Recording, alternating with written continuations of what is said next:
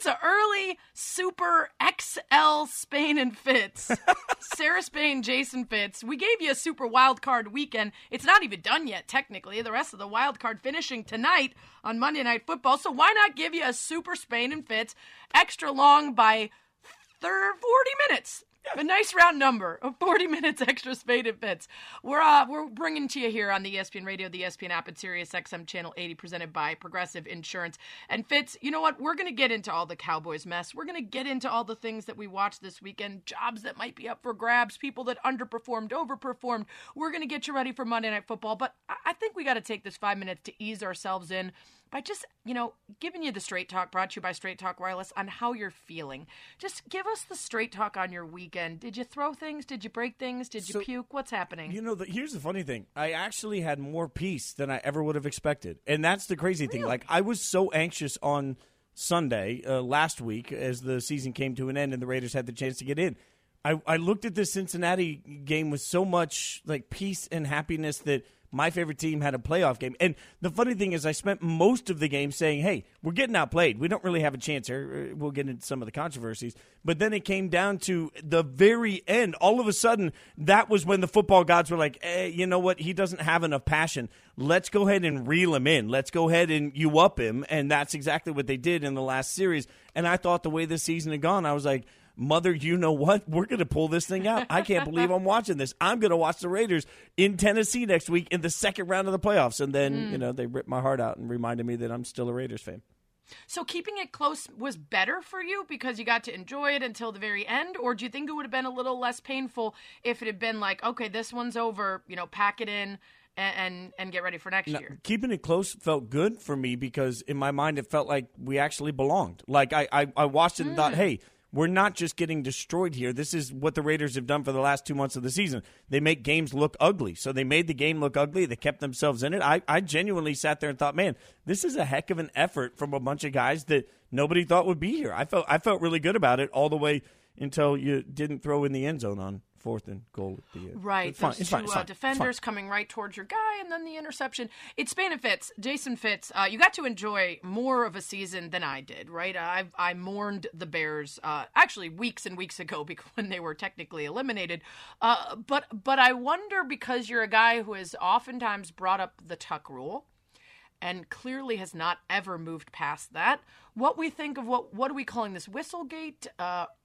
Inadvertent whistle? Are you feeling robbed at all? Do you think your team would have won if that had been called correctly? I think the difference is the Tuck rule was at the end of the game, essentially. Although there was plenty of football after that. As Lincoln Kennedy pointed out to me last week, the Raiders never touched the ball again offensively after the Tuck rule. So there was no chance for them to go out and try and still assert their dominance. This was a bad whistle on a bad call late in the second quarter that was answered. The Raiders still answered with the touchdown before halftime. So it felt like whatever the disaster was mitigated by what their offense did. And for anyone that didn't see it, a ref obviously blew the whistle. The rule is supposed to be you replay the down. But at that point, the Raiders' defense had done very little to stop Cincinnati on that drive. I mean, I'm not going to presume that they would have scored a touchdown, but they might have. They might have scored a field goal. You never know. It changes the whole dynamic of the game. I'm not as worked up about it because it was the second quarter and because I watched the Raiders do what most of the teams that lost this weekend did, and that was commit stupid penalties throughout the course of the game. I feel like the number of teams we saw lose the football games this weekend was just the theme. Whoever played stupid paid the consequence. I like to hear that because it does make it a little cleaner for those of us that don't have any skin in the game. I heard Bisaccia say that. I heard Max Crosby say it. We had plenty of opportunities. We did this to ourselves in some ways, and that does make it hurt a little bit less. It didn't look like that defender would have gotten there, even if the whistle hadn't maybe slowed him a little bit. And it would have felt kind of also unfair, if the whistle had blown dead a Bengals play that was fantastic. But in the end, that was the rule. It's required by rule that if there's an inadvertent whistle, you stop the play. And we all got gaslit by them saying, well, yeah, the whistle came after the catch. No, it didn't. We all just watched 8 replays of it.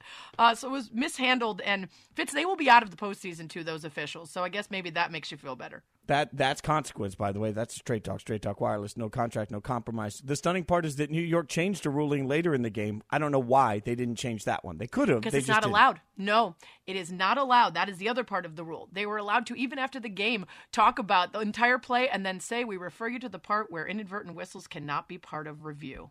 Kind of wild. Coming up, who's most to blame for the Cowboys' loss? We'll get into it. Spain and Fitz on ESPN Radio, the ESPN app, and Sirius XM Channel 80. No. You haven't messed up your timing. No, you're not confused on what's supposed to be happening right now. You're just getting a little bonus, Spain and Fitz, as we're coming at you a little early thanks to some scheduling around the NBA. ESPN Radio presented by Progressive Insurance. Drivers who switch and save with Progressive save over $700 on average. Sarah Spain, Jason Fitz.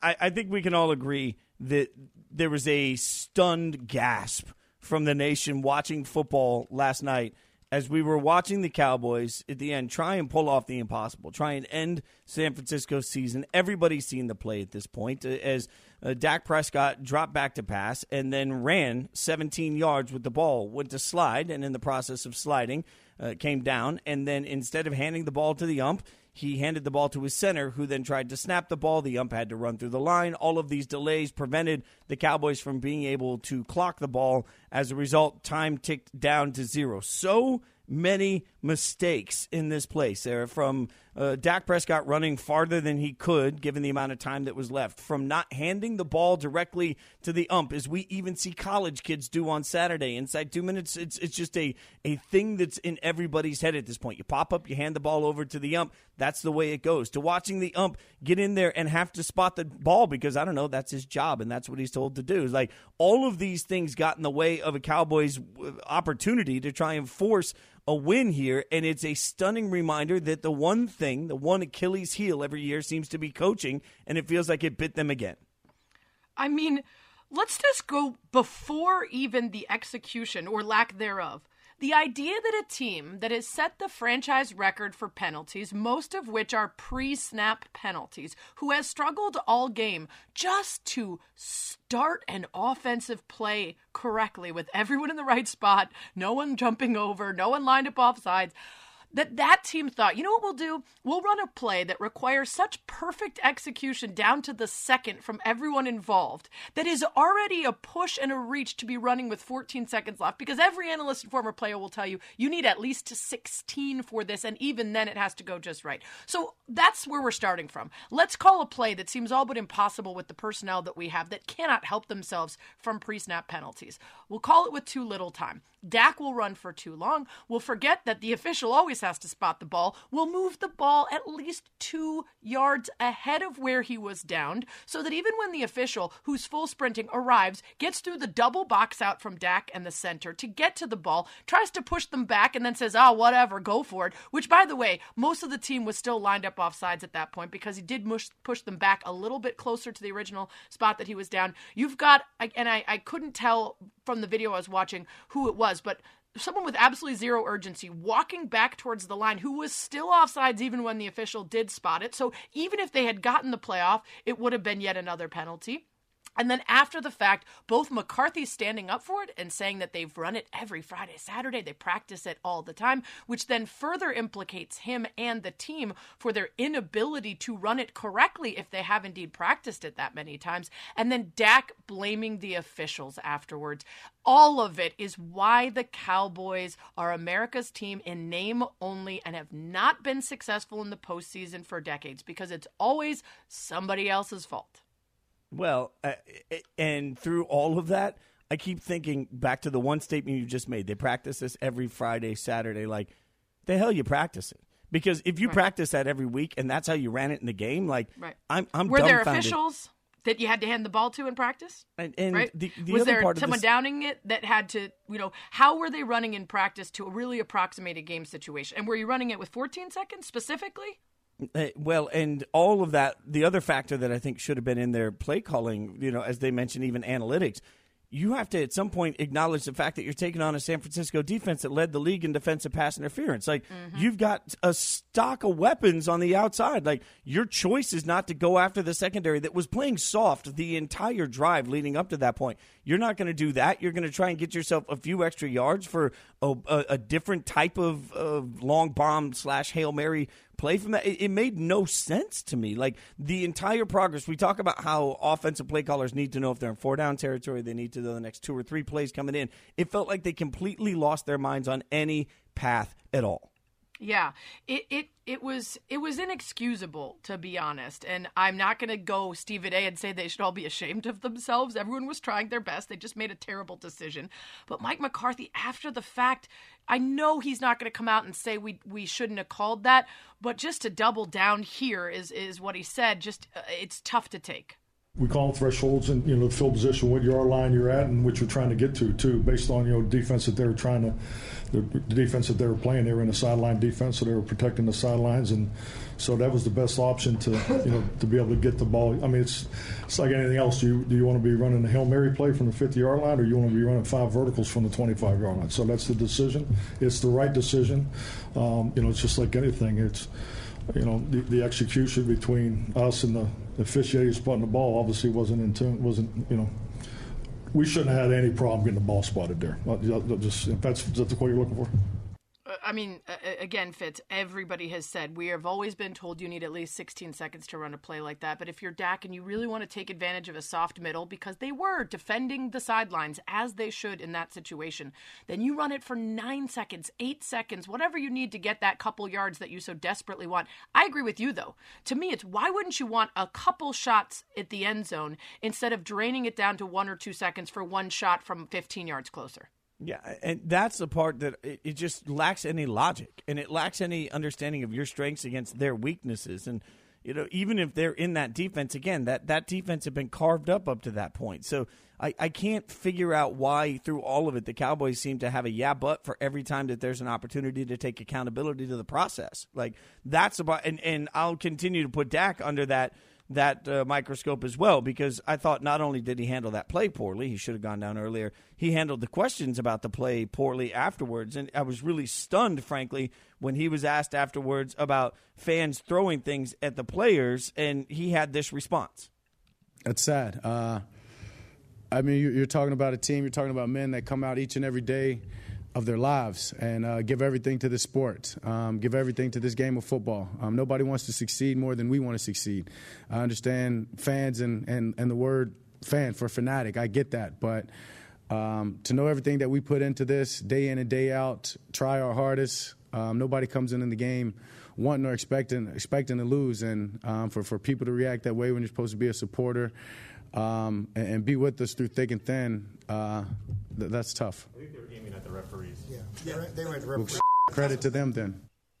I hate every second of that. Like, you apply every ounce of what he just said to the officials, because, look, I know officials had a tough weekend across the NFL, and there are real conversations to be had about the job that some of them have done. But that to come in and question everything he just said about showing up to work and working hard and trying your best to do every single thing. Like, I've never met an official or former official in my life that wanted to be the reason the game outcome changed, right? Like, they take their jobs very seriously. They may not always do great jobs. They may not always do perfect work, but you're telling me it's a shame for fans to make a statement against the players, but it's okay if they're making a statement against the officials who, again, in that play, did their jobs correctly when Dak didn't. Listen, I think it's heat of the moment. I think it would have been wise for Dak to post something quickly this morning and just say, I was extremely frustrated. It was such a disappointing loss. It's clear that the officials, just because his reputation, I think most people will probably forget it, but some people will hold it against him to say something like that after a game, particularly when, again, they just didn't execute every part of that play. And to blame it on the officiating is such a cop-out. And it just says something about your character. I also think this is a team that's going to go into the offseason so disappointed about the weapons that they had, so disappointed about the expectations that they had, and allowing yourselves within the building and your fan base to hold up this outside entity that you can blame will prevent you from moving forward and getting better. Yeah. Not understanding that you were the most penalized team all season long, and then heading into this game and having players from the Cowboys say that officials are looking for them to call penalties on, instead of expecting yourselves to work on the discipline that allows you to have 14 penalties in a game, right? Like, that's the problem, is that if they use this holding up of the refs as the thing to blame, They are not allowing themselves to get any better, and then they're setting themselves up for this to happen all over again. Just once, I want teams and fans of teams to step up when these penalties happen, and this includes my beloved Raiders, who are always in this conversation. Just step up and be like, wow, we're undisciplined, instead of it being some great grand scheme that's trying to keep the Cowboys from advancing in the playoff. Like, it's just the conspiracy theories on all of this and the way people talk about the officiating is like, you know what, if you want less penalties called, commit less penalties. It's a very simple process. Why would the NFL or the officials not want the Cowboys to advance? Of all teams, I mean, it just doesn't make any sense. 1,000%. Yeah, because everybody wants to play the victim when it comes to the way penalties are called. All right, we've got a ton of weekend action to break down. So the question is, which team had the most impressive wild card win? We'll answer that question next. Spain and Fitz on ESPN Radio.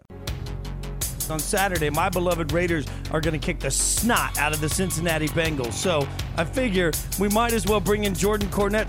I am going to Cincinnati. I am going to watch the game because I know what's going to happen in Cincinnati. And my Bengals are going to win the game. Save your money. Don't fly in. We don't want you in the Queen City. There's no skyline. There's no graders for you. We don't want you around because winners hang out in the 513. Have a great weekend. Enjoy your tears. Hey, Jordan, we're gonna kick your ass. You might as well accept it now. The Raiders are gonna beat the Bengals some way, somehow. And Sunday you'll feel sicker than after eating Skyline chili. After my guy Max Crosby makes your whole damn line look silly.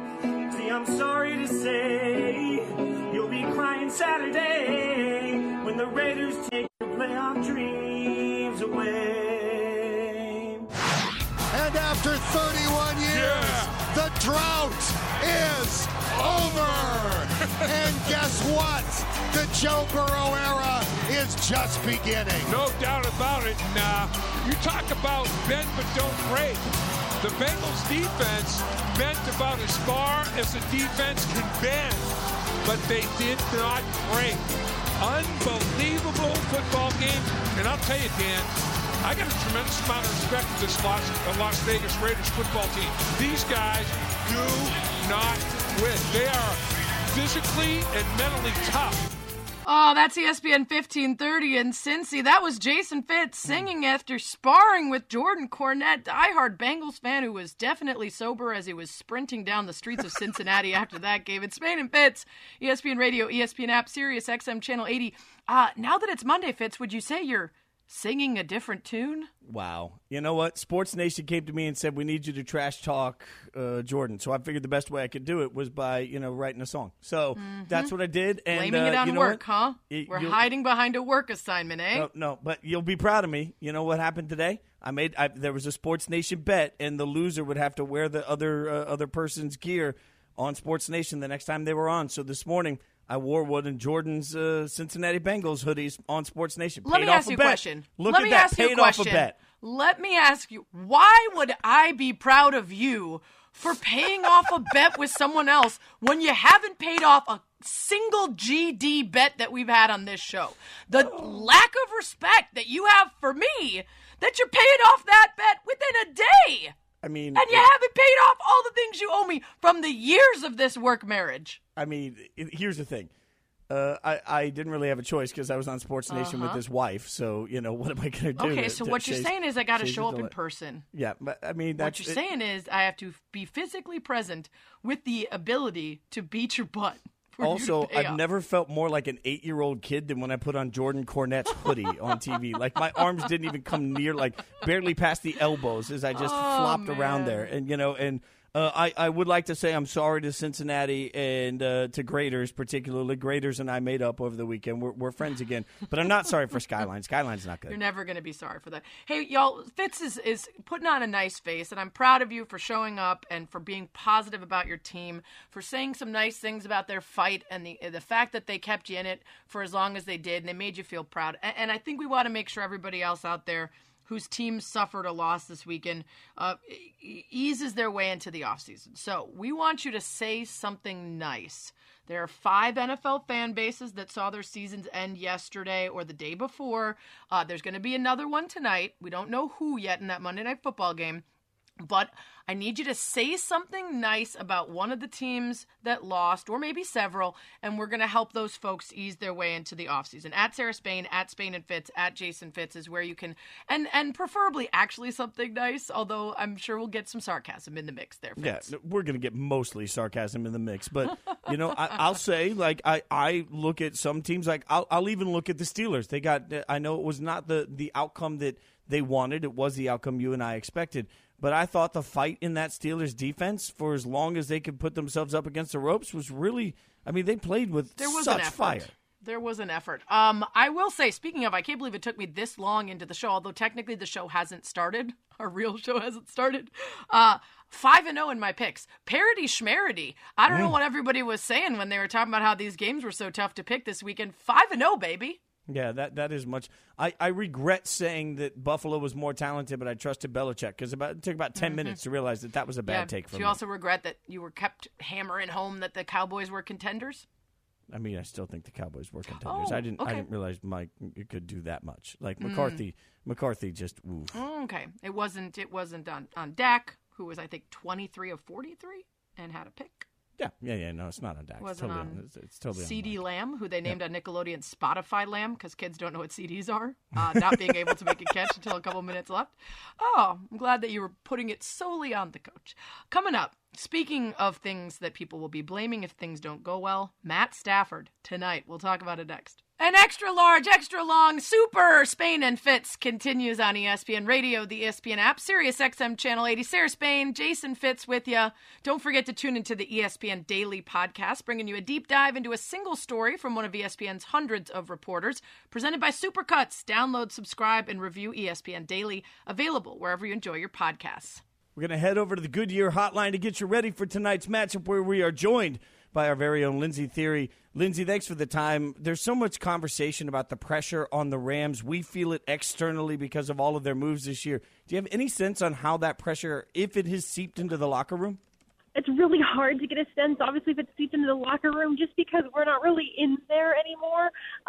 Limitations to Zoom and whatnot. But look, these guys on this team understand what this roster was put together for. The minute Von Miller arrived in L.A., he said, I'm here to win a Super Bowl. That's what they brought me here for. Odell Beckham Jr. picked the Rams because he felt one of the reasons why was that they could go as far as anyone into the playoffs. Matthew Stafford, Sean McVay said before he even arrived in L.A., after it was announced that he was going to be their new quarterback, that the expectation, the hope was that he'd be the guy to really take them where they want to go. Obviously, that's the Super Bowl. So the Rams have kind of tried to downplay, saying this is just another game. But without question, they know this roster was built to go to the Super Bowl.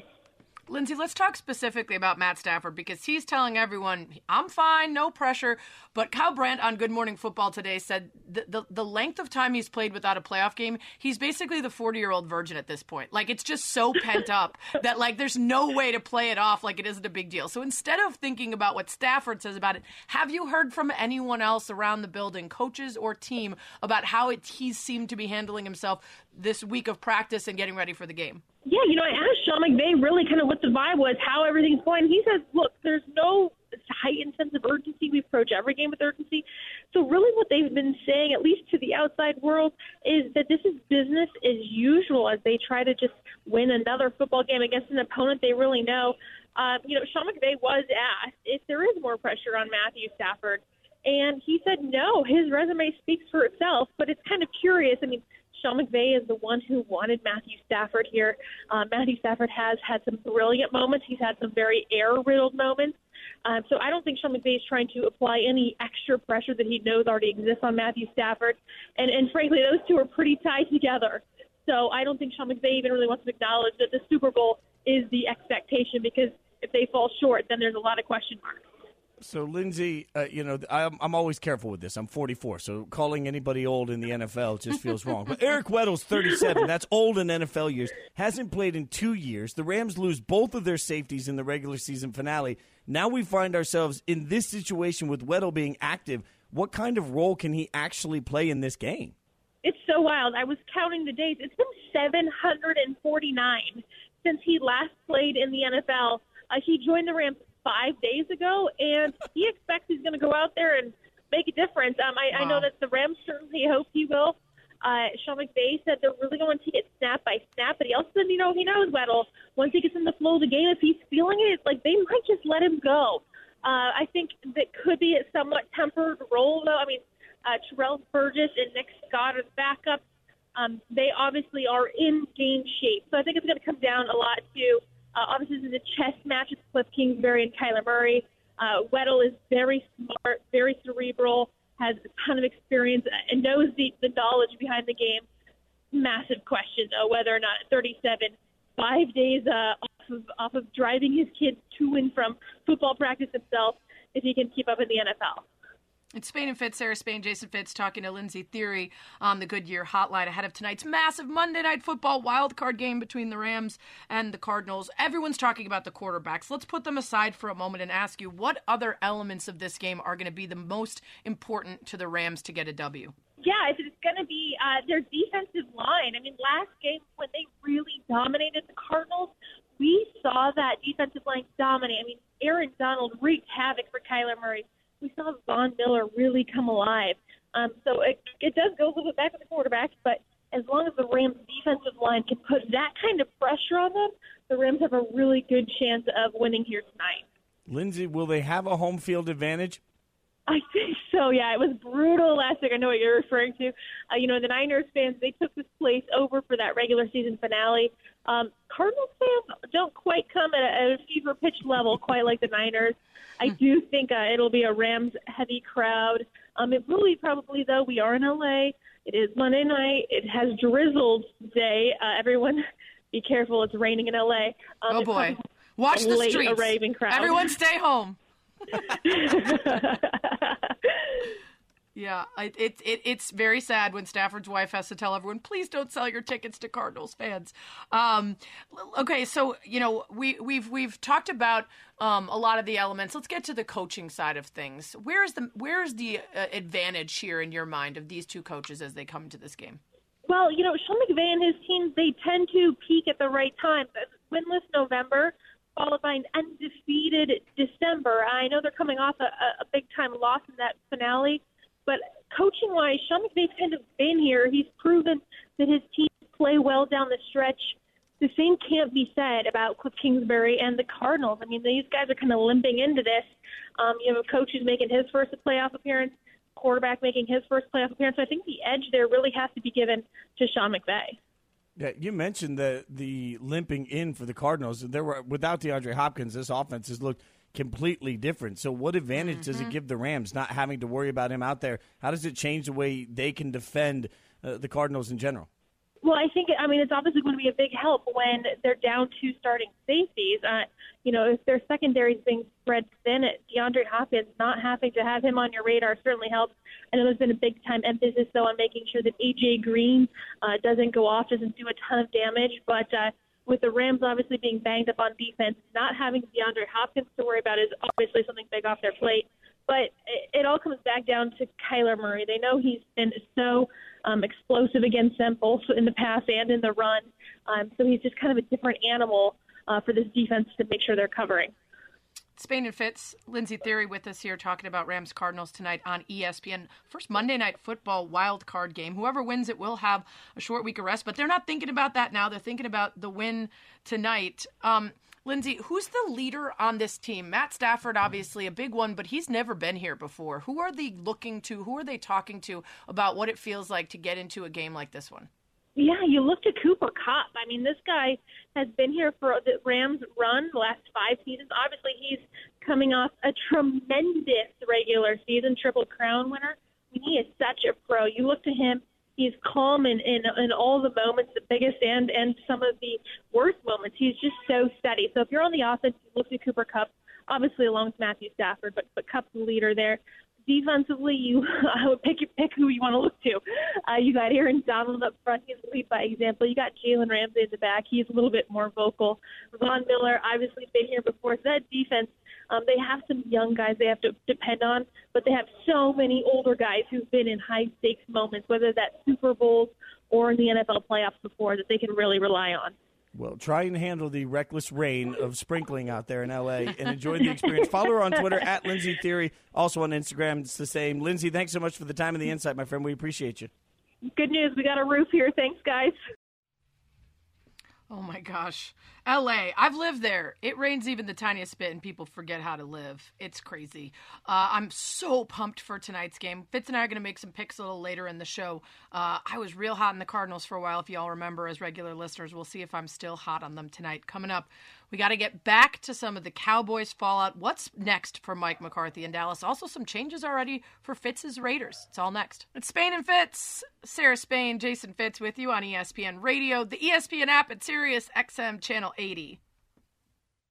We're going to head over to the Goodyear Hotline.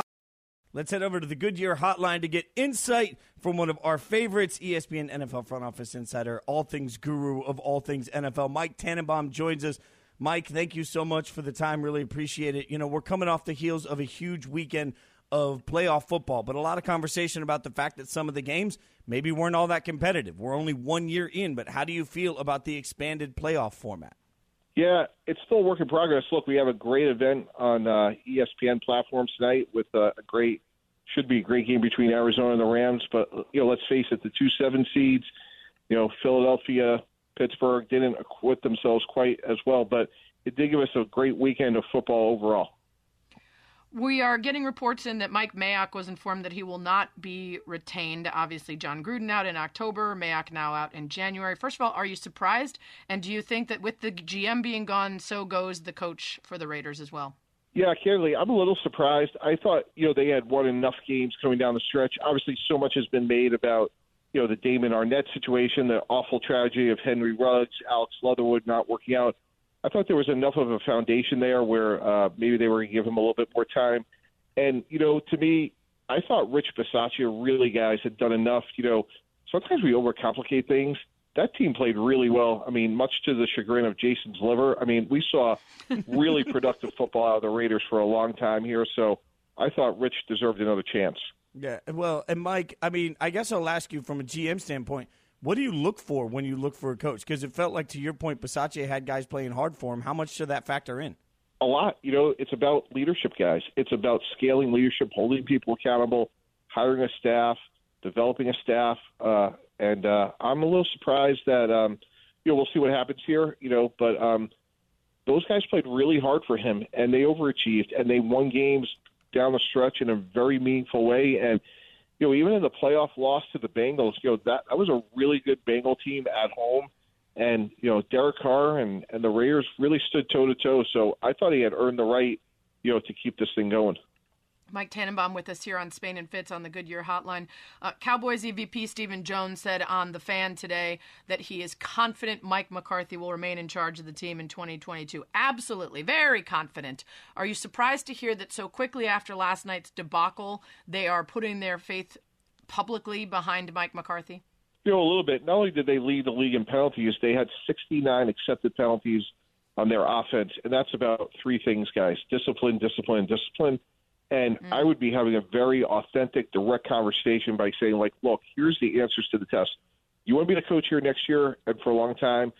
We cannot be the most penalized team in the country, period, end of story. And if it doesn't get better, remember this conversation. So starting in mini camps and Oxnard and training camp, we will not tolerate being this heavily penalized, and we need to have a detailed plan on how you're going to fix it. Quick follow for you. Do you think Kellen Moore's job opportunities will be affected by last night's decision-making?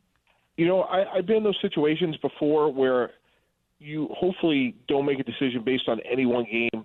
With that said, owners, GMs, they're human. Obviously, they lack some attention to detail at the end. And I'm not just talking about Dak, but even number 85, Noah Brown. They lacked a sense of urgency in that last sequence. We're talking to Mike Tannenbaum, ESPN NFL front office insider. When you try and figure out what your team has, how do you weigh everything you've seen? Like, I'm thinking of Jalen Hurts specifically. So you've seen enough from the quarterback to see some good, but see some bad. You see the playoffs. Like, how do you figure out what you have moving forward with the body of work that he's given? Jason, I think the key is you got to juxtapose that against what you can do to improve your team. If I'm Philly, they've done a great job. 3 number 1 picks. I would certainly think about maybe we draft one and have them compete. You certainly can look to be opportunistic. Does Jameis Winston come in on a 1-year deal, maybe compete? Obviously, Jimmy Garoppolo's future in San Francisco is very much up in the air. So I like what they've done. It's a good foundation, but you still have to have a lot of question marks about can he ultimately take them to where they want to go. When you look at the NFC and, the Aaron Rodgers, the Tom Brady's, the Kyle Murray's, I don't see Jalen Hurts, despite his improvement in that class of quarterback. Mike, you mentioned Garoppolo, a lot of question marks there. You mentioned that the Eagles got a lot in a trade. That was for Carson Wentz. Major question marks there after Chris Ballard certainly didn't give him a real sign of faith. Are there possible places you see either of those guys ending up? Yeah, those are great questions. What's amazing, like this whole discussion about quarterbacks, I think there's about a dozen teams, like you say, you could throw in Indy, and then you get into other teams like Pittsburgh, New Orleans, Denver, Houston. So many teams are going to need quarterbacks that there's going to be a massive, in my opinion, upheaval coming here in the next couple of weeks. And I can see Carson Wentz possibly starting the league, and maybe not even for the Colts. So I think there's so much more to come, and I think it starts with Aaron Rodgers, then Russell Wilson, and then to me the dominoes fall from there.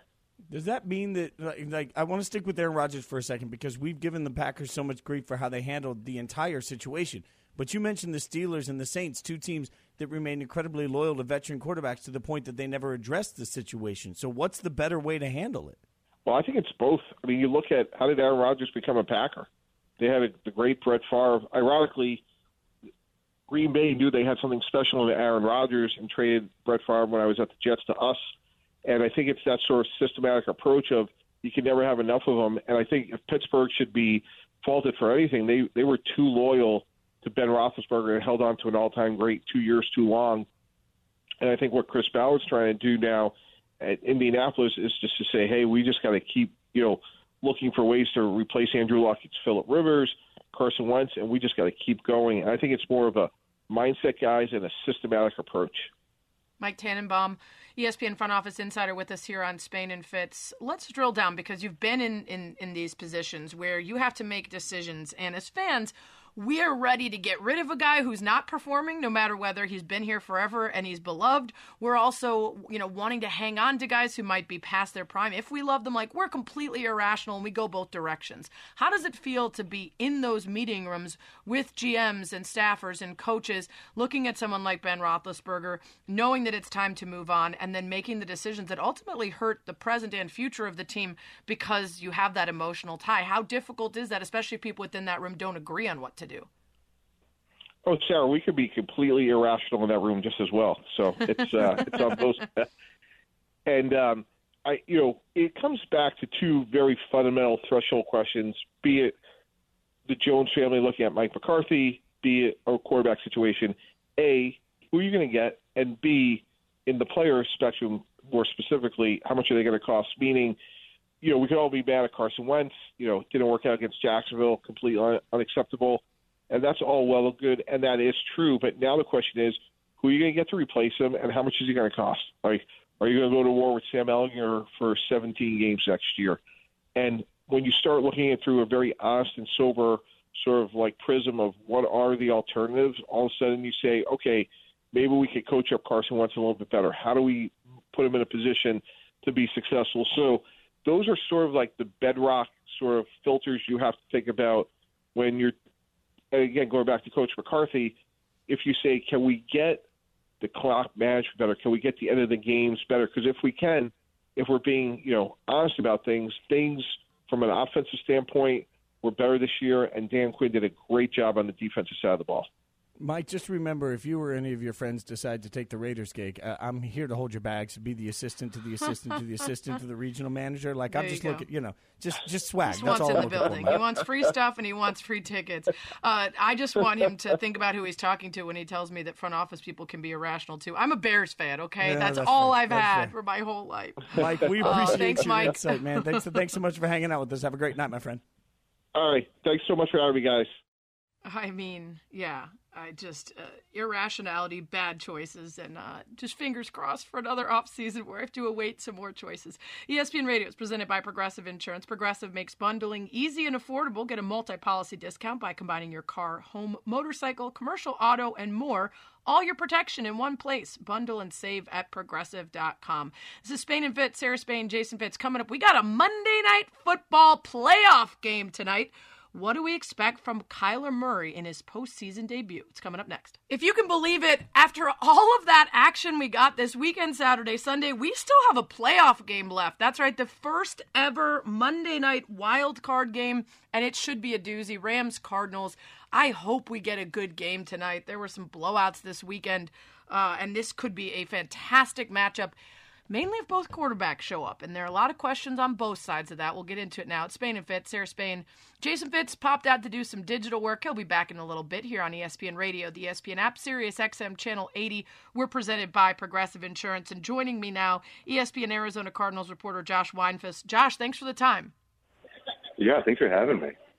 All right, so I said on Around the Horn today that my key to this game, it's pretty obvious, but it's about quarterback play on both sides. Obviously, Matt Stafford, 100-plus passer rating. They're 9-0. If he dips below, just 3-5. And on Kyler's side, we saw so much success from this team early in the season. 17 touchdowns through their first 7 weeks. He gets hurt. D-Hop gets hurt. And in the last 6 weeks, just 7 touchdowns and hasn't been effective, especially with D-Hop out. His passer rating goes way down. So what do you expect from him? Who can we see tonight when Kyler makes his postseason debut? You know, I think this team is trending towards the team that started the season 7-0. So I think what we're going to see out of Kyler Murray is a guy who, you know, he might have some nerves, but he's been able to, his whole career, been able to kind of, you know, block out the noise. He's just overly calm in these types of situations. And I can't explain it. You know, I did a story today on how he follows Bruce Lee's teachings and philosophies. So I think that's part of it, how he channels kind of that thinking in that way of being. But for the most part, you know, I think we're going to see a guy who understands what's at stake. He appreciates the spotlight. He likes playing in these types of games. And I truly think we're going to see him play better tonight, I guess, than he did, you know, on the Monday night game against the Rams earlier this season. So I think we're going to see the Kyler Murray who played, you know, so good in those first 7 games. Well, for what reason do you have? I mean, especially because, you know, with D-Hop out, with Connor not 100%, is there something about what you've seen in recent weeks that has you believing in his return to form? Yeah, I think it's a combination of he's getting more pieces back, right? You have Connor back. Like you said, he's not at 100%, but he's on the field, so he's going to be a threat in the short yardage in goal line situations. Chase Edmonds is closer to 100% than he's been for most of this season. Zach Ertz is going to be a big factor in this team. You know, then he has, you know, still has A.J. Green. He's getting Rondale Moore back. You know, Christian Kirk will be out there. So I think he's going to have all those weapons to play with. I think when he has those types of options, that opens up things for him to do, you know, to make plays with his feet, scramble a little bit more, to get more creative.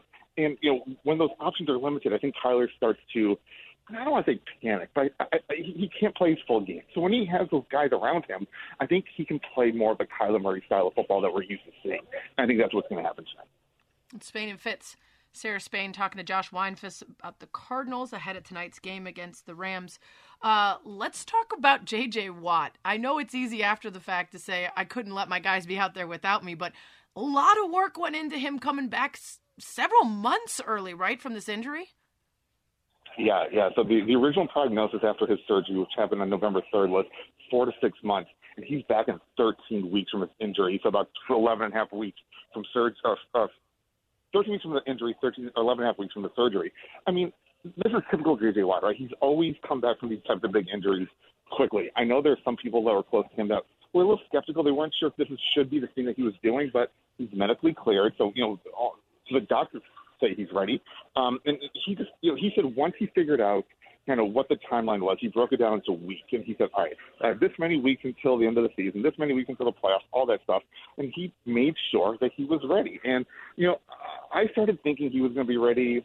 There's probably a few weeks ago, there was an Instagram video of him playing basketball in the locker room. And I'm like, there's no way he's going to do this and not play football in a few weeks. So, you know, just kind of started trending that way.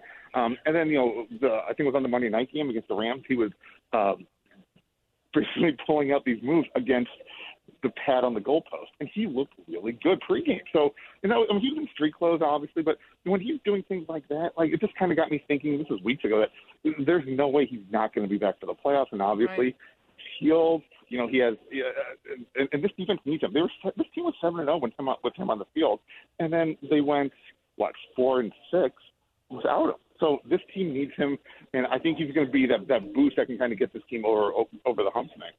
Yeah, certainly a mental boost. We'll see how much he can actually offer physically coming off that injury and being out so long. Josh Weinfuss talking Cardinals with me here on Spain and Fitz. We've spent so much time talking about the pressure on the Rams, and that's rightfully so. What they gave up to get Matt Stafford, the additions that they made during the season. This is a team that is very firmly in a window.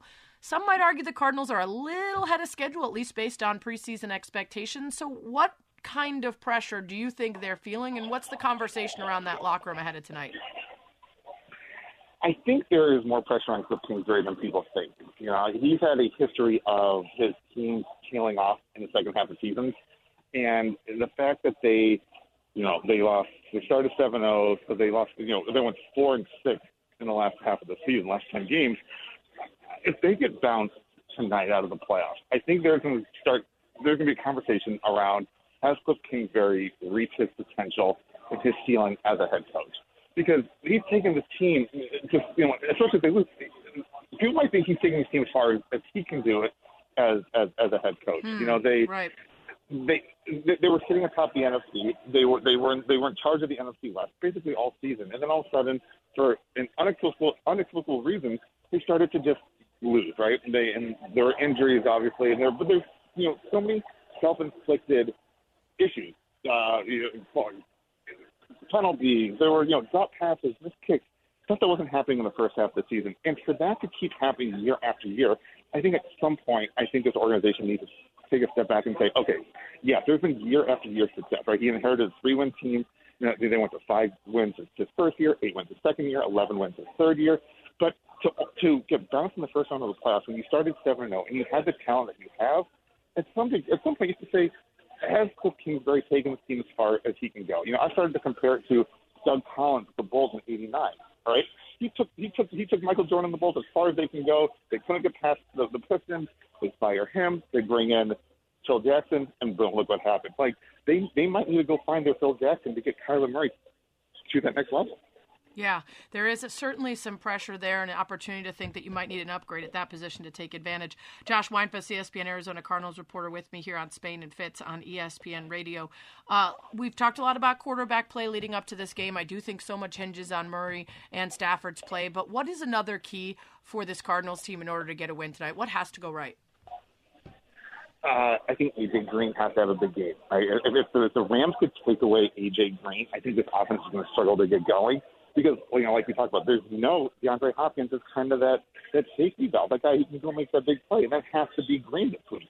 And if it's not, then this offense is just going to get stagnant. Right? They're not going to be able to get those big chunk plays, not going to be able to get those big, explosive touchdowns. So if they can get A.J. Green going early, and they can take advantage of his size, especially on the sideline, and maybe even get him going in the, with a touchdown or two, then I think that this team could really get going quickly, and I think that can set the tempo for the rest of the game. Awesome stuff, Josh. Enjoy the game, enjoy the weather, enjoy the beach and golfing. Are you even working out there? Your Twitter is just like you're on vacay. I mean, way to take advantage of it. Enjoy the game tonight. Thanks for the insight. Thanks, Sarah. Josh Weinfuss. I mean, seriously, check out his Twitter. He's golfing. He's going to the beach. He's hanging out at the new SoFi Stadium. Pretty awesome gig. It's Spain and Fitz. Sarah Spain with you here. ESPN Radio, ESPN app, Sirius XM Channel 80 coming up. It was a long weekend full of ups and downs for a lot of folks. And if you had a tough one, don't worry. It could have been worse. Some of you are responding to our request for nice things to say to the sad fans whose teams lost this weekend a little differently than we expected. Some of you are bringing the snark that I guess I could have presumed we would get. At Doug Dennis 41, the Steelers season may be over now, but the Pirates season is right around the corner. That's just mean, y'all. That's really mean. We'll get back to some of the actual nice things you offered up to fans who are suffering after their teams lost this weekend. But we've got another way to make those fans feel a little bit better. It's Spain and Fitz. Sarah Spain with you. ESPN Radio, ESPN app, Sirius XM Channel 80. We do a little something that makes you feel better if you had a rough weekend, and it's called It Could Have Been Worse. You thought you had a bad weekend. Phil, there is a tiger in the bathroom. You ain't seen nothing yet. I better get out of here while the getting's good. It could have been worse on Spain and Fitz. That That's right. We basically use some form of schadenfreude to celebrate the failings of others and make ourselves feel better. My team has been eliminated for a month, 2 months, I don't know. So I'm feeling good. But if y'all out there are not having a good time on this Monday because you had a bad weekend, we're going to make you feel better by presenting some folks who had a worse weekend. Now, if you're a Cowboys fan, I'm so sorry, but this first part's not going to make you feel better. Let's just remind ourselves via 105.3 The Fan just how things went down last night at the end of that Niners-Cowboys game. Prescott in the gun, runs up the middle to the 30, to the 25 and slides. 9, 8, 7, 6, 5, 4, 3, 2, 1. Did he spike it in time? Didn't get it spiked in time. They haven't said anything official. The back judge, the man deepest away from the ball, he's got the clock. He's keeping track of the clock. Scoreboard clock is running at 0. Yeah, so he would be the one to determine where the clock was. Now, again, this could... That's the end of the game. Oh, wow. There you go. Oh, wow. Oh, wow. That was a terrible call and terrible execution, and our season's over. Oh, man. I mean, it'd be tough to have a worse weekend. It would be better to get blown out like some other teams did than it would be to run an up-the-middle QB run play with 14 seconds remaining where your quarterback runs for too long. You forget you have to hand the ball to the official, even though that's the way it's been in the game of football for the entirety of your lived existence. You accidentally box him out as he's trying to get inside. You don't set up on the right spot from where he was downed. And then afterwards, your quarterback makes fun of the officials and tries to blame them. All of that, not great for Dak Prescott. But how about Mike McCarthy, a guy who was already much maligned heading into the game, a guy who has been talked about for years as someone who can't manage the clock, who isn't good at play calling down the stretch. And right after this debilitating, terrible loss, a team that had Super Bowl aspirations, Super Bowl or bust, Jarrah said, has to answer questions about his job. Here's Mike McCarthy. Do you have any concerns about your future with this organization? I don't have any concerns. I'm proud to be standing here today. Proud of my football team. Oof. Now, the good news is Stephen Jones said on the radio today that he expects McCarthy to be back. So I guess the good news for Mike McCarthy, it could have been worse. You could have been fired today. But it still might be coming. And even if you're back next season, good luck earning back the trust of a whole lot of fans that lost whatever remaining trust they had in you with that play call. Now, there are some rumors that it was actually maybe Kellen Moore who made the call, maybe even Dak Prescott, and that Mike McCarthy was doing him a solid after the game by defending it. Either way, there are some meetings going on in Dallas today. And you do have to wonder about Kellen Moore and whether this, recency bias will affect other teams and what they see of him, as he is a hot commodity on the coaching market right now. Anyway, your weekend can't have been worse than Dak and McCarthy. That's for sure. How about if you're a Nets fan? Man, any other team in the NBA, if your fan base is feeling like it could have been worse, because Steve Nash, after the injury to Durant, had to come out and say this. It'll be tough to lose him. No one wants to see that, and we'll obviously hope for the best outcome. But regardless of the outcome, we have to continue to work, build, and grow, and get better and compete. Yeah, he actually said, we can't cry about it. We can't feel sorry for ourselves. He sounded a bit like he was going to cry, and I can't blame him. This is a Nets team that when they get those three together are terrifying, and I could say that as a Bulls fan who watched my team get absolutely worked by the big three, all of them finally together. And now you've got Durant out for a stretch. You've got the always mercurial Harden who can't stay healthy, and then Kyrie who can only play half the games. This is a tough enough gig just getting all those personalities together, and now Nash has to deal with an injured Durant. And this is a guy that we know in the past has had multiple other injuries.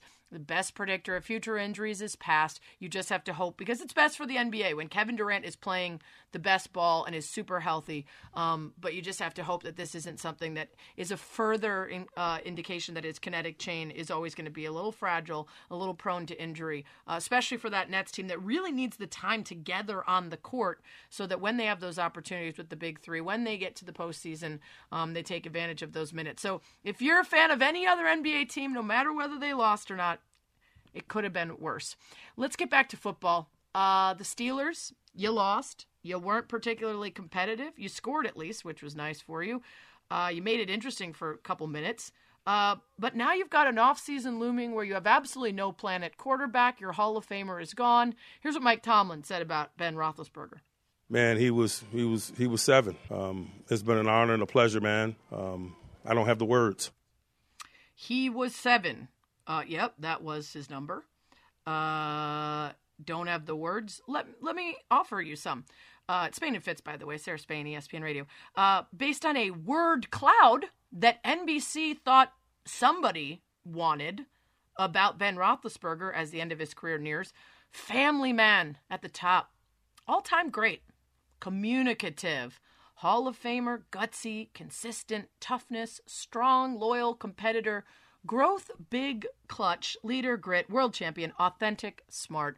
Oh, and then in cursive, Ben Roethlisberger at the bottom. Thank you, NBC, for the word cloud about Ben Roethlisberger. Now listen, I'm not naive enough to think that there wouldn't be plaudits for a future Hall of Famer as his career wrapped up. I'm not even naive enough to think that there wouldn't be some effort to whitewash his reputation because everybody likes a nice, clean ending for someone who's good at throwing footballs. But what I don't need is that kind of effort to convince everybody that he's a good dude.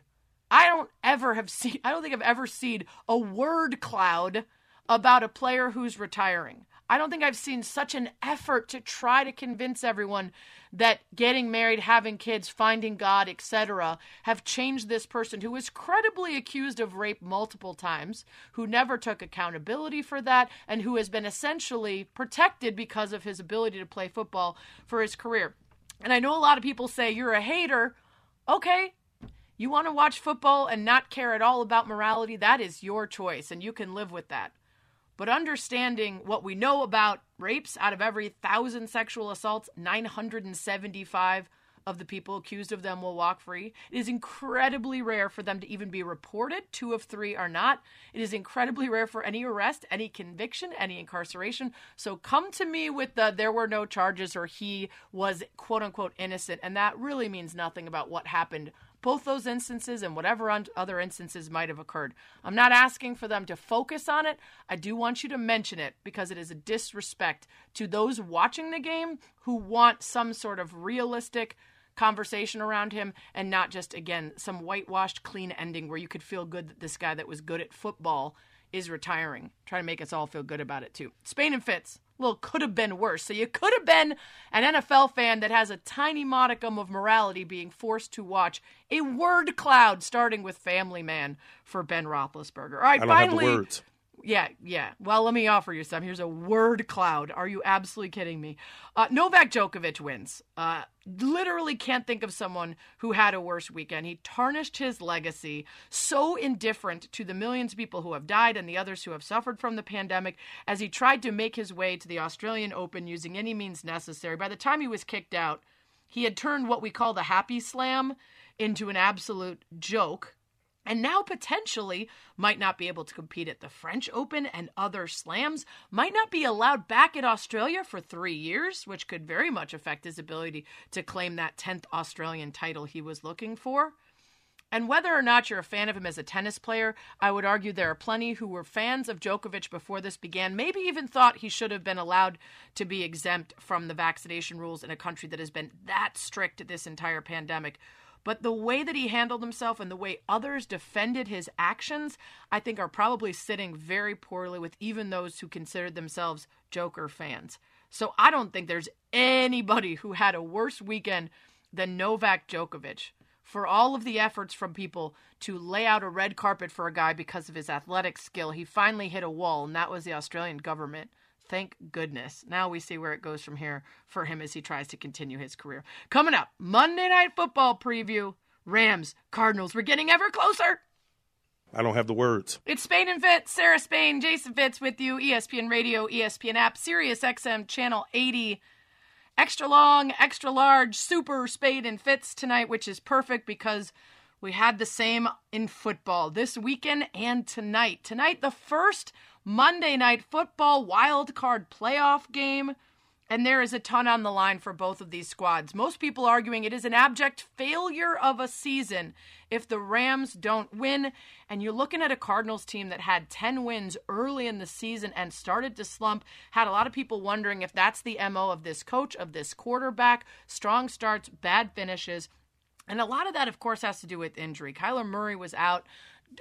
DeAndre Hopkins, if you look, Murray has an 18.4 point lower passer rating when Hopkins is not on the field this season. So figuring out who his weapons are going to be tonight, making up for the loss of his number one guy is going to be a huge piece, and then finding that success that they had earlier in the season. Meanwhile, we know that when Stafford plays well, the Rams have a great shot. They can win even when he's not great because of the talent that they have, particularly Aaron Donald and that killer D-line. But you also need him not to throw the game away late. And as great as he was, as many yards and touchdowns as he racked up, he also tied Trevor Lawrence for the most interceptions in the year. And that's from a guy that they gave a whole lot up for, believing he would be the difference. Swapping out Goff for Stafford would get them further than they'd been before. And by that, I mean a Super Bowl win. And thus far, jury's still out. You ask a lot of Rams fans, and they are not certain whether Matt Stafford is the guy. He doesn't have a ton of postseason experience, but what he has is all goose eggs. Like I said, Kyle Brandt on Good Morning Football today said he was basically the 40-year-old virgin. He's been waiting so long for a postseason win that everyone's kind of just staring at him like, I don't know if he can handle it. Fitz, what do you expect out of Matt Stafford tonight? And are you buying what he's putting out publicly about zero stress, zero pressure? I'm buying that's the way he feels when it comes to pressure and stress, because I think he does seem to be the type of person that lives in a little bit of a vacuum with it. Am I buying his ability to perform?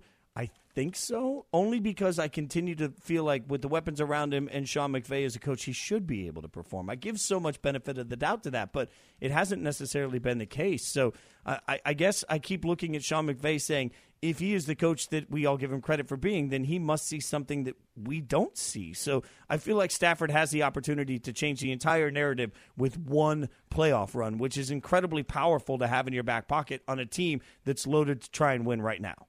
I mean, also, he may have just had one too many margaritas when they were hanging out in Mexico and he decided to pull the trigger. You know, I mean, you need actually proof of concept, and that's what he's been getting this season, a lot of ups and downs. Here's what I was talking about earlier in the week. Matt Stafford talking about, I don't have any pressure just because I've never won a playoff game and a team gave up a whole lot for me, and I'm on a team that's in a win-now window. Every time I step on the field, I'm proving myself. You know, whether it's a preseason game, a regular season game, practice, a playoff game, I want to go out there and play well. You know, this is just another opportunity to do that. This is a team game, there's no question. But at the same time, do I know that when the quarterback plays good, you got a better chance to win the game? Absolutely. So I'm always trying to go out there, you know, play as good a football as I possibly can, help our team win. Do you feel more pressure now than you felt in Detroit? No, it goes along the same road, really. You know, feel the same amount of pressure every time I step on the field. If you step on the football field and you don't feel pressure to go out there and perform, then something's wrong with you, in my opinion. So it's, it's positive pressure that I put on myself to go out there and help our team win. Yeah, pressure is a privilege is the thing you say before the game, and then afterwards you try to pick up the pieces of your life. Matt Stafford, when he's been great, 100-plus passer rating, team is 9-0.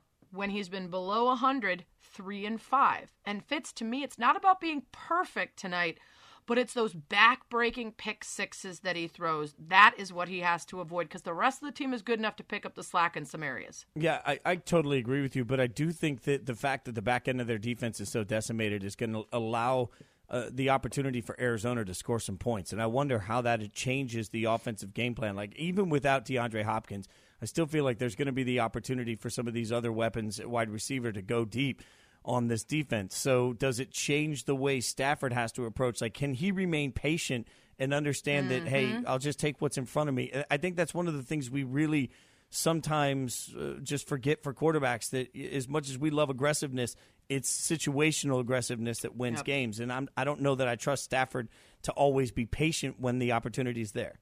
You know, it's interesting. You just made me think of a comparison that I hadn't, and I know that Stafford and Mahomes are different quarterbacks, but there is something to be said for when you have the physical ability to do something, the temptation is there to use it, right? And early in the season, when the Chiefs were seeing those 2 deep safeties, and everybody was saying, we're not going to let you beat us on the big play, just dink-a-dunk if you want, and Mahomes had a lot of trouble settling for open things short because he's so used to being able to blow the doors off with those deep passes to Tyreek Hill and stuff. It took him a while to figure that out.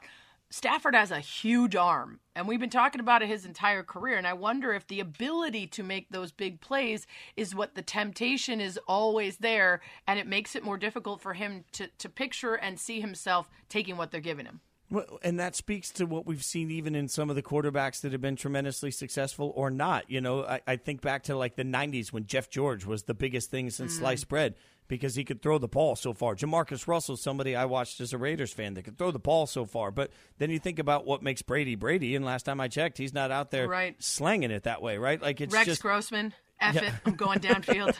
I mean, you have to have some level of there's an in-between on it. Like, yeah, you have to have, as they overuse the phrase, arm talent, and there's no doubt that Stafford has that. But you also have to have the mental capacity to know when to use it and to know when not to. And I think that's really difficult. Or Jay Cutler.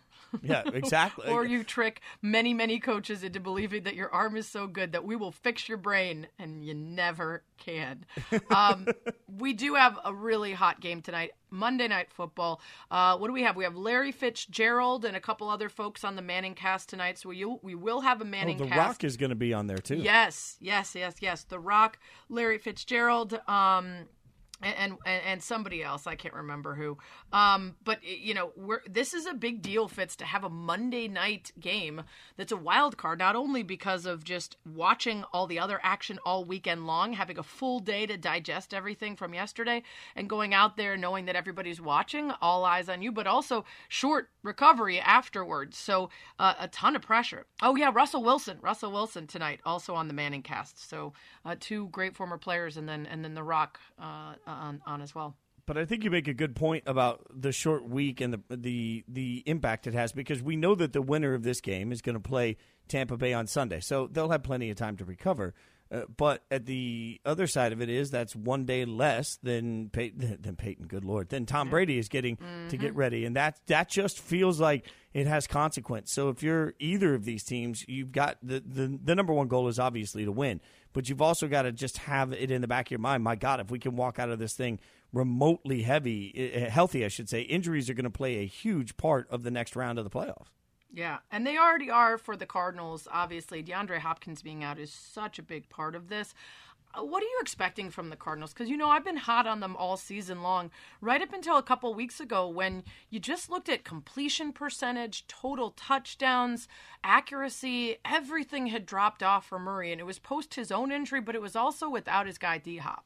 Yeah, and I think that's such a strong point to where the problem has been. It feels like they've lost a little bit of their identity, and it feels like they've lost a little bit. Kyler Murray has lost a little bit of his sureness on what he's doing with the football every time he drops back. That's been what has really stood out to me. Like, there's an element of game planning that I expect from Kyler Murray and Cliff Kingsbury that I felt like was really there early in the season, where they were constantly on the same page, and he did everything very decisively. Over the course of the last 4 or 5 weeks, that decisiveness is gone. Now, part of that is because Hopkins isn't there to bail you out of every situation because he's one of the best wide receivers in the league, but also part of that is just that Kyler Murray's got to feel comfortable with everybody else. That's easier said than done with a young quarterback. So I feel like the first 15, 20 plays, the scripted plays, are going to be really important to just getting Kyler Murray settled down in some sort of a rhythm. I also think it's going to matter a lot how the Rams decide to play him, whether they want to get away from what has been their strength this season and what they've used the most in order to try to affect him. Because Kyler led the NFL in QBR against zone coverage this season and was just 23rd against man. The Rams played zone at the second highest clip in the entire league, and he has an 80 QBR against the Rams zone this year, 28 QBR against their man coverage. Do they decide to mix things up a little, make it a little trickier on him, especially earlier in the game, take away his confidence? That could be something to watch very early in this game, how the Rams decide to play it. Before it starts, one word or fewer. Well, just one word, because there's no Sarah word Spain, fewer than Jason one. Fitz, ESPN Rams Radio, cards in this ESPN game. app, Sirius Rams. XM Channel Rams 80. as We're well presented for by me. Progressive It's Power Insurance. Shift. Bills, Fitz, Pats after definitely this weekend, up for one of the and best some feel-good performances stories of from the the weekend. weekend. Into both Pre-game, unfortunately, things didn't pan out for his beloved Raiders. I got to talk about the Bills. Fitz, I experience football-related jealousy. There should be a pill for that. I feel like, this is a commercial. Like, do you experience football-related jealousy? I had it a lot this weekend. I had it when the Chiefs had to announce that they had run out of fireworks because they scored too many times. I think the Bears probably have a 20-year backload of fireworks yet to be used. I have it when watching the Bucs and Tom Brady and Gronk make these incredible connections that seem completely effortless and as if there's no one on the field even covering him. I have it when I watch Patrick Mahomes make sideways shovel passes and look spectacular. But there was no point this weekend when I felt more jealous and I had more football-related jealousy than when I was watching that Bills game, because it was so fun watching Josh Allen from the beginning of that game, putting the team on his back, using his legs, using his arm, accidentally throwing a beautiful touchdown pass that would be by far the best touchdown pass anyone from the Bears has ever thrown, and he was throwing the ball away. Perfect touch on it. It just 7 drives, 7 touchdowns. Watching Belichick on the other side want to pull his hair out, want to puke on the field as his guys were getting rolled.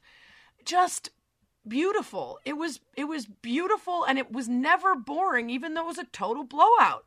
It was a statement win that changes everything the organization can feel internally and everything fans can feel externally. And, it reminded me a little bit in that sense of watching the end of the national championship game. And you and I talked afterwards about why I felt it was significant for Georgia to just say, hey, we beat Alabama. I think the significance here isn't just that the Bills roll in a playoff game. It's that they roll the Patriots specifically. And to come in and say, hey, we beat you.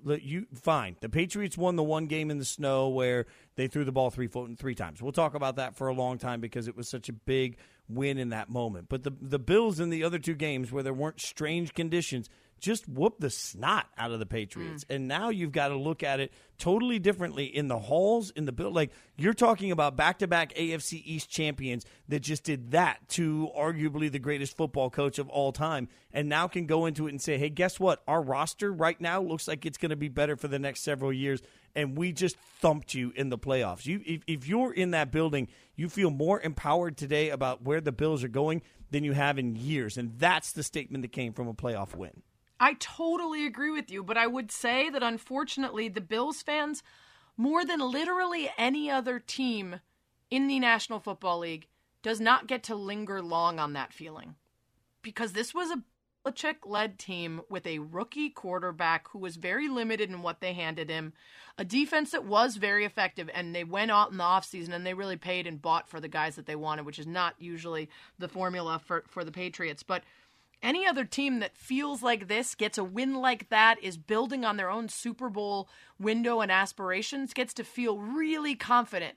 And if I'm a Bills fan, I'm still looking over my shoulder at what Belichick can do in year 2 with Mac Jones and some of those players, and I'm not nearly as comfortable as I would be anywhere else. Well, and you're not wrong, especially considering I think they were ahead of the curve. You're totally right about that. But the other side of it is there are certain teams in the AFC to me, and I'll use the Chiefs as an example. I don't really think the Chiefs do or should give a damn about what happens for the Chargers, the Raiders, or the Broncos anytime moving forward, because the Chiefs know that ultimately they're competing against themselves and the best of the league. They sit in a different level. I think the Bills made a real statement that they belong in that Chiefs conversation more than they belong in that secondary conversation, and that's sort of why I think that the Bills have finally reached that point where they can worry about their own house for once instead of having to worry about their own house and worry about what their neighbors are doing.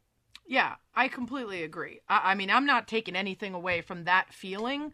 And honestly, if you want to exercise the demons of a franchise that has consistently been felled by another in their division, the best way to do that is with a blowout that was literally perfection. You scored a touchdown on every drive. You got every single yard possible. Your punter never came out, you didn't ever even have a fourth down. I mean, there is no more complete destruction. What's that life like? I don't know. Like, honestly, they should apologize. It was very cold for their punter to be there and never get to kick a ball. Like, just show up and hold every once in a while. That's an unfair expectation for someone in that kind of weather. Speaking of that, by the way, putting a cherry on top of that incredible win is Ryan Fitzpatrick, Bills legend, who has played for, I believe, every team in the NFL at this point, technically still on the roster for the Washington football team, showing up, was in a suite for most of the game, but at one point was in the crowd of all the regular everyday fans, shirtless, 6 degrees, hamming it up with the other Bills faithful, part of the mafia. I love that guy. I've always loved that guy, but being one with the people in that game in that weather, that just puts him even higher in my book. My only question is, why are you doing that to your nips? Like, there's no reason to put your nipples out in that Got that much temperature. stronger nips than you, I'm guessing. I mean, there's just a spot. Like, I'm the first, and let's be real. Like, we did learn that his chest is as hairy as his face is, so maybe his nipples aren't as sensitive. But very warm. It's like wearing a shirt, I bet. I feel like at least tape them. Like, do something. Protect the nips. That's hashtag protect I agree. the nips. Maybe there was some sort of Vaseline situation or something that was helping them. Maybe he had some warming gel on them. Also, by the way, Fitzpatrick, not the only person that made a real effort to show up for a squad. Donna Kelce, Travis Kelce's mom, goes and sees Jason in a loss. The next day, flies commercial to make her way across the country to get to Travis's game, and then pops up on the post-game Zoom to ask him about throwing his first touchdown pass in the NFL. And then Stephon Diggs beats the brakes off the Pats, hops on a plane, and makes his way to go see his bro and the Cowboys lose. I mean, that's dedication. I like that. Yeah, we got to get these guys private jets, though. I think Diggs definitely took a PJ. I don't know why Donna Kelce. You got 2 kids in the NFL. 2 paychecks coming in. Why is Donna Kelce flying commercial? We need an answer for that. Coming up, we'll give you an answer on some good takes and hot takes, too. It's next. Spain and Fitz, Sarah Spain, Jason Fitz with you on a Monday night. ESPN Radio, the ESPN app, Sirius XM Channel 80. Thanks for listening. You're probably keeping an eye on the Monday night football game as well. First wild card playoff game on a Monday night. Rams-Cardinals. Fitz praying to the football gods that we get a good one. We got a couple good ones. We got a couple duds this weekend. Thanks to your Raiders for keeping it close. Sorry to keep bringing up that they lost. Oh, I did it again. They lost. I had no idea. There was a playoff game this weekend. It happened. When you're used to 51-3 in an AFC Championship game or drubbing in the Super Bowl or the Tuck Rule, you'll take just a normal everyday Just nice loss. to be there. Honestly, it's nice to be nominated as a playoff team. Lots of takes coming in hot this weekend and today after the games. And when we get to a Monday, post a whole bunch of football games, we like to figure out whether they're good takes or hot takes. That's what we're going to do now. Time to cut through the BS and rate the best takes of the day. Are they good takes? He would be the best quarterback in the history of New York to land here. Or hot takes? Give him the damn ball and let him decide. But that's not the Green Bay way. Find out now on Spain and Fitz. Let's start with the wildest, most talked about game of the weekend, Cowboys-49ers, and that finish where the Cowboys ran a play that definitely would take longer than the seconds remaining, and then they were ineffective at every turn, accidentally boxing out the official, trying to spot the ball themselves several yards ahead of where he was downed. And then after the fact, Dak Prescott made things even worse with this exchange. That's sad. I mean, you're talking about a team, you're talking about men that come out each and every day of their lives and give everything to this sport, give everything to this game of football. Nobody wants to succeed more than we want to succeed. I understand fans and the word fan for fanatic. I get that. But to know everything that we put into this day in and day out, try our hardest, nobody comes in the game wanting or expecting to lose. And for people to react that way when you're supposed to be a supporter and be with us through thick and thin, that's tough. I think they were aiming at the referees. Yeah, they went to referees. Credit to them then. Oh, okay, so it's really disrespectful to throw things at you, but throwing things at referees who are also doing their job and doing their best is okay. I get heat of the moment, really frustrating loss, tons of disappointment, but that is a bad hot take. Yeah, I agree with you. That's a hot take. You can just keep playing the flames on it, and I think Dak owes some people apologies. Everything he said at the beginning of his statement, I really tried to listen to every word, and as he said, these are men who give everything to the game. They come in and do the work every day. They care about it so much. Every single thing that he said can and should also be said about officials. Even if we don't like the calls that they make sometimes, they certainly care about the sport that they're involved in. They love it. It's a life's work. It's passion to get there. They get there, and all of a sudden you think that the best thing to do is to trash their effort because you didn't like the call when you made a mistake. I mean, that is a soft move by Dak. And I said it before, Fitz, and I know people will think I'm being a Cowboys hater, but I mean this honestly for any team, any institution, any company, any group of people, any family. If you are constantly blaming outside forces for your own failures, you will not find success. And that is the problem at this Cowboys. They're going to point the fingers at everybody but the bad play calling and the bad execution. 14 penalties, tying a franchise record, pre-snap penalties all game long, just undisciplined. And at the end, you're going to try to say that game came down to an official not spotting the ball, even though you didn't hand it to him, and you were in the way, and you put it in the wrong spot, and you ran for too long, and you called the wrong play. I mean, come on. You're asking for you to continue the dysfunction that's gotten you where you are, which is 25 years of thinking that you're really relevant and not being. It's a hot take, bruh. All right, Dan Orlovsky, the MVP of this segment, has got some things to say, and they are related to the Cowboys as well. Here he is talking Mike McCarthy on KJM. I don't know how you bring back the head coach. And I know people hate that Dan Orlovsky goes on Get Up and says that this coach shouldn't be back. I'm not calling for his job. I'm just telling you I don't know how you bring him back. And I started this segment with this. Dude, this should have been a 21-point beatdown. They're lucky San Francisco kicked field goals. And the truth of it is this, Jay.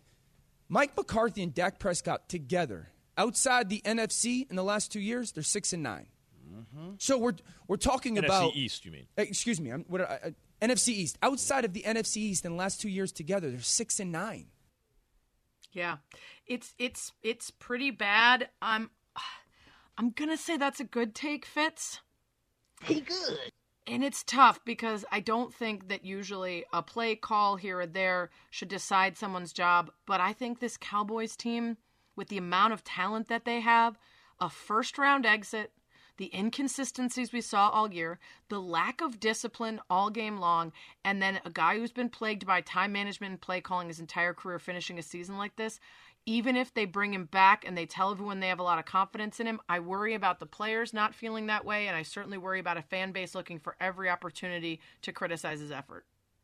I feel like it's a good take also, and part of it is just about accountability to what you're great at. And, we've talked about before that when a coach is brought in, a head coach is hired, they're oftentimes held to a higher standard for what they're supposed to be great at. So if you're Mike McCarthy at this point, you don't call the plays on the offense or defense. So you are there specifically to focus on discipline and execution, time management, all of these things. Like, you're there to truly be the CEO of coaches. And so I have to look across the board at the way this all went down for an incredibly talented roster and say, did they have the CEO that could get the most out of every ounce of the team? And when you think about the poor execution on the play, even the okaying of the play call, the number of times that Mike McCarthy could have stepped in and said, hey, no, we're not doing that, and the number of times you see that it wasn't properly executed because, in theory, it wasn't properly prepared, it's only fair at some point to look at Mike McCarthy and say, if you have very set things you're responsible for and the team's not good at any of those things, are you doing an efficient job? My only problem is, for the Cowboys, the last couple of coaches have been problems. So what fixes the fact that the people hiring the coaches may not be good at finding great coaches? Yeah, I mean, it's – and there's also the question of how much there is coming from above that affects the confidence that the coach has in their own decision-making, whether they feel, restricted by Jerry Jones or anybody else. There's a lot of dynamics around the Cowboys that have you questioning their lack of success despite all of the spending and everything else over the last however many years. It's good take, hot take here on Spain and Fitz. Let's get to Rex Ryan on Greeny today talking about Joe Burrow. He reminds me of Tom Brady, and I mentioned that earlier in the season. I mentioned it, his mannerism, but his leadership And in the biggest moments, this guy is the calmest, and he's got just a hired killer mentality, and that's what he reminds me of Tom Brady. And look, he's going to make his own tracks in the league. We're going to be, 10 years from now, we're going to say this guy's the next Joe Burrow. I think this guy's got what it takes to win multiple championships. Yeah, I think that's a good take. He good. Because he didn't say he's going to be Tom Brady or he is as good as Tom Brady. He said he reminds him of him. And Fitz, that ice in his veins, completely killer instinct that he has while simultaneously appearing completely unruffled by anything, that's very Brady-esque. He's very efficient. He gets the job done. He doesn't look like he reacts poorly after a mistake or gets too high. He's more fun than Brady, right? I like the cigars. I like the dancing. That's a little more personality than Brady had when he was with the Pats, at least. But I think that's a good take. So this is going to, now I'm totally going to regret saying this. I think it's a hot take in some ways. Not because I disagree with any of the comparisons, but because I think that Burrow is at a much different level right now than even Brady was a couple of years in. Having done all these Man in the Arena shows that we've done, reacting to the episodes every time, one of the things that's really incredible and really hit me in watching each season of Brady's development was that the first couple of years, he wasn't as emotionally even-keeled as Joe Burrow is right now. He was very up and down emotionally to the point that his teammates had to really teach him how to manage emotion and be the best of himself. Burrow's already past that point. So as crazy as – I'm not saying he's better than Brady. I'm saying that Burrow today is as calm and cool and collected as Brady is after 10 years in the league. So I think that, Burrow has really set himself up to have a much different identity because he's already light years ahead emotionally of where Brady was early in his career. I hope I have not said that in such a hot take way that I'll regret it. We'll find out. All right, last one. Sean McDermott, Bills head coach, after the win over the Pats. Football going on, Adam. We still have plenty to work on, though. I know the score was what it was, but there's a lot in there that is kind of hidden right now that we got to get fixed for next week. Come on, stop. Lots to improve. You scored a touchdown on every possession. You never punted. You never faced fourth down. You embarrassed Bill Belichick and your rivals. Lots to improve. I guess he's got to say that. That's a terrible take. That's a hot as hell take. Coming up on Spain and Fitz, we're going to say some nice things, and we're going to check in on Monday Night Football. Sarah Spain, Jason Fitz with you, ESPN Radio, ESPN app, Sirius XM Channel 80. We had a wild weekend of super wild card football, and we're capping it off with a Monday Night Football game. The Rams currently up 7-0 on the Cardinals. OBJ with a touchdown. Fitz, I can't remember, and maybe you'll put a spin on this. Do you remember how you felt about that deal and whether you thought OBJ would be able to do much and turn things around after starting off poorly with the Browns? Yeah, I didn't think there'd be much there just because you looked at it at the time and thought, okay, there's so many weapons on offense. That turned out to not necessarily be the case. Plus, I think we overvalue sometimes a wide receiver traded or acquired midseason. It seems like it's so hard to get timing down in offenses. But, kudos to him. He's getting it done for sure. Yeah, I appreciate you being honest about that, too. I wasn't certain that he'd be great, but I did think that he was exactly what they were looking for in terms of style of play and where he might fit in that offense. And it felt like there was too much there to believe that he would just show up and not be effective. So certainly proving himself in a couple games of late as this Rams team added a ton of weapons. Looks like the Cardinals are going to have to punt here, looking at 4th and 21. We'll keep you updated on that. Earlier in the show, Fitz, we were asking folks to help make the losers feel better. Losers like you, whose teams lost this weekend and are now looking at an offseason. Now, again, I'm not one to talk because my team has been basically in an offseason for a couple months. We had a couple games down the stretch that meant absolutely nothing. So it's been a while since I felt anything, in my cold black heart. You guys just had yours broken. So we asked for folks to say something nice. And we got some nice things. And we got a lot of things that maybe aren't so nice.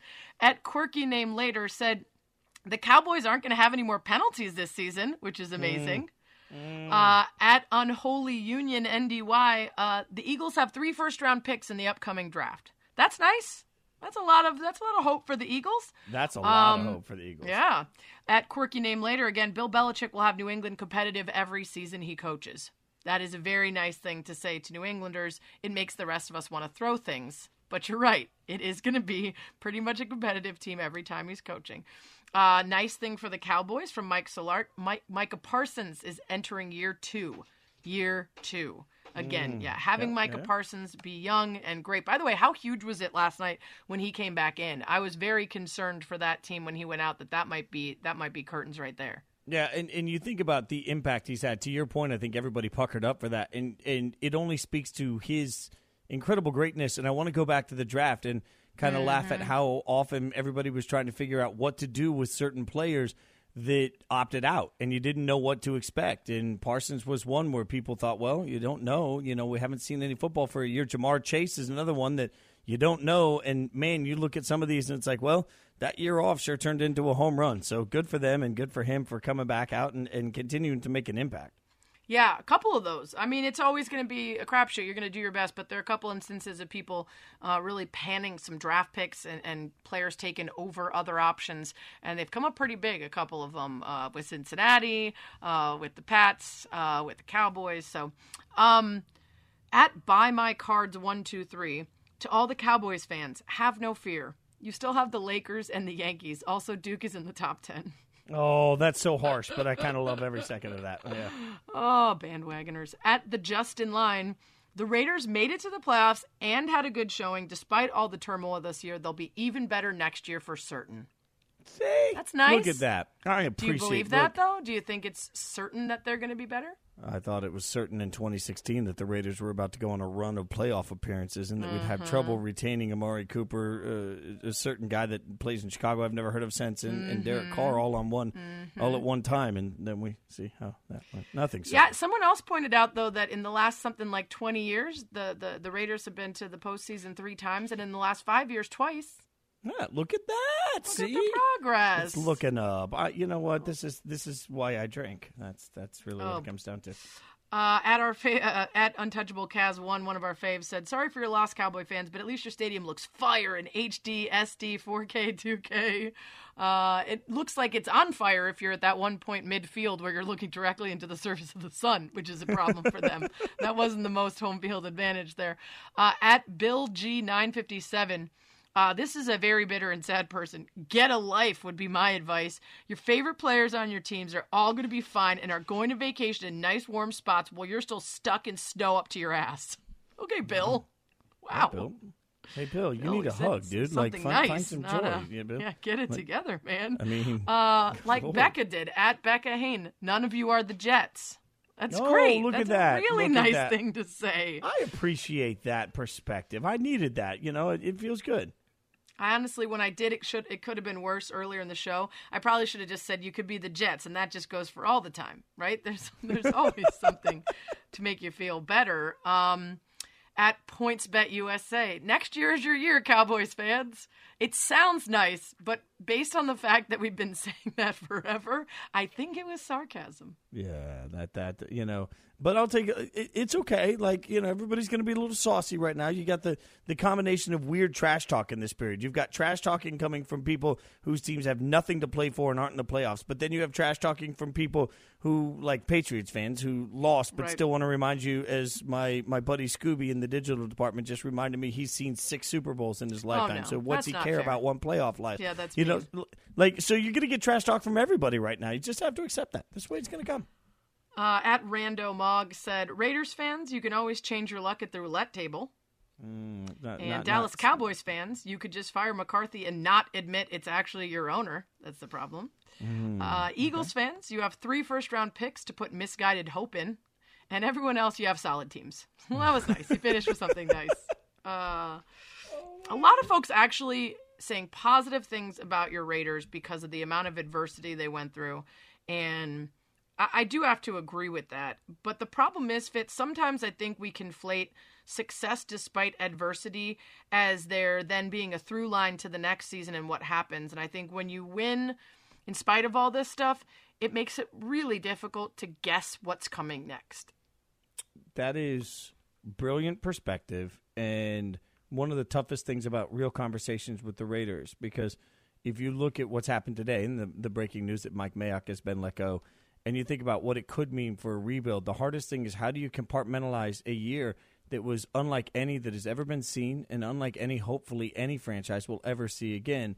How do you compartmentalize the success of that year and say, hey, this was great, but also now we need to get out of this moment and look at everything for our team to figure out what's best moving forward? And that's a really difficult question to answer when you have the emotion of a season that saw so many things bigger than football happening to the group. And everybody playing in that locker room obviously loves Rich Bisaccia, but at the end of the day, the team can't make decisions based on that. They have to make decisions based on who they think gives them the best opportunity to win for the next 5 years. And there's no easy answer to any of this. It's why I don't envy this process.